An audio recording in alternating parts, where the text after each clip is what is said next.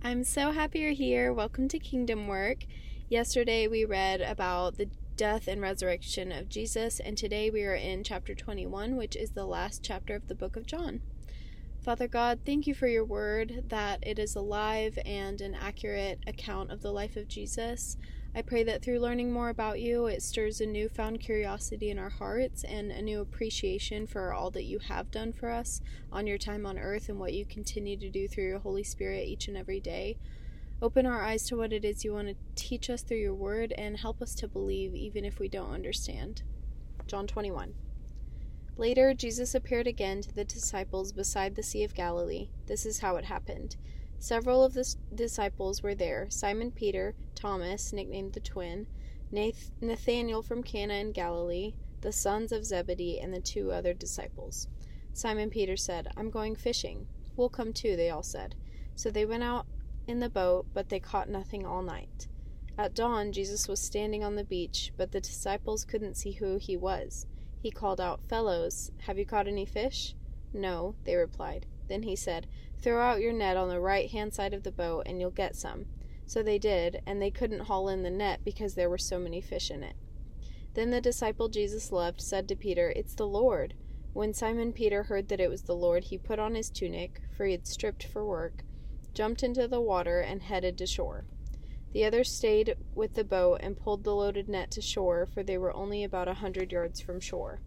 When they got there, they found breakfast waiting for them, fish cooking over a charcoal fire and some bread. "Bring some of the fish you've just caught," Jesus said. So Simon Peter went aboard and dragged the net to the shore. There were 153 large fish, and yet the net hadn't torn. "Now come and have some breakfast," Jesus said.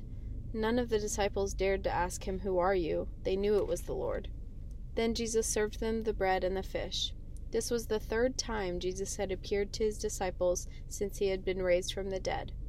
After breakfast, Jesus asked Simon Peter, "Simon, son of John, do you love me more than these?"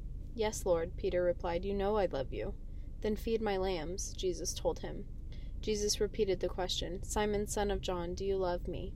"Yes, Lord," Peter said. "You know that I love you." "Then take care of my sheep," Jesus said. A third time he asked him, "Simon, son of John, do you love me?" Peter was hurt that Jesus asked the question a third time. He said, "Lord, you know everything. You know that I love you." Jesus said, "Then feed my sheep.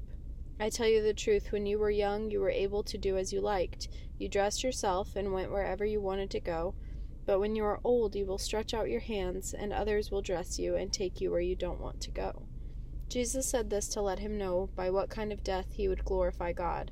Then Jesus told him, "Follow me." Peter turned around and saw behind them the disciple Jesus loved, the one who had leaned over to Jesus during supper and asked, "Lord, who will betray you?" Peter asked Jesus, "What about him, Lord?" Jesus replied, If I want him to remain alive until I return, what is that to you? As for you, follow me." So the rumors spread among the community of believers that this disciple wouldn't die. But that isn't what Jesus said at all. He only said, "If I want him to remain alive until I return, what is that to you?"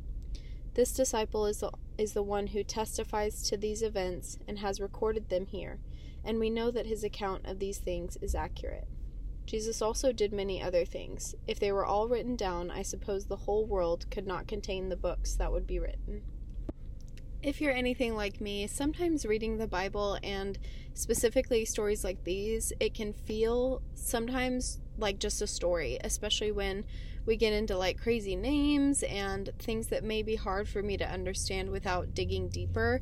And just the thought of Jesus like rising from the dead and coming back and speaking with his disciples after this. But that is why I think it's so important for us to pray over each time we have in the Word and pray for belief that what we are reading is true and real and it's not just a story. Jesus really rose from the grave and really went and saw his disciples multiple times after doing so. This is Jesus. We don't need to be afraid or doubtful of this. This is the same Jesus we can call on for anything, and by the power in his name we are protected. We are covered by his blood shed on the cross.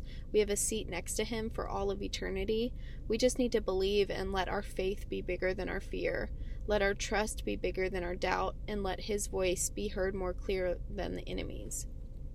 Sometimes it's also easy to pray things like, God, your will be done, not mine. But then when certain things happen that feel like a loss or require a big life change, it feels really scary. But when this happens, I need to remember this chapter. I love Jesus, and I'm willing to follow him with whatever that looks like. My question for today is, do you love Jesus? And if you do, when Jesus calls on your name and says, follow me, will you do it? Are you willing to sacrifice things that you thought you wanted and trust in his plan for your life? If your answer was no, or I don't know, he wants you to know that he loves you, and he sees what you've endured and wants you to know that you can trust him. He doesn't ask us to follow him or let go of those things to ruin us or harm us in any way. He asks us to let go and follow and trust because he has such a beautiful purpose for each one of our lives and is protecting us through every step of the way. There are going to be things that happen that we may not understand, and let's be honest, it hurts. Knowing Jesus is the only way we can experience fullness and peace without understanding. And through believing in him and that he is the Son of God, we can experience this for all of eternity. God, thank you for loving us. Thank you for creating beautiful things that we can enjoy in this life, like each sunset and how it's different every night, like the purest kind of love and companionship through our pets, like the little tiny grasp of our finger from a baby's hand, like the compliment or word of encouragement that makes our day, like sitting around a dining room table and laughing until it hurts. You are the creator of love and life. Thank you for being so intentional and being in every single moment of our lives. Thank you for seeing me, knowing me, and loving me still. In Jesus' name, amen.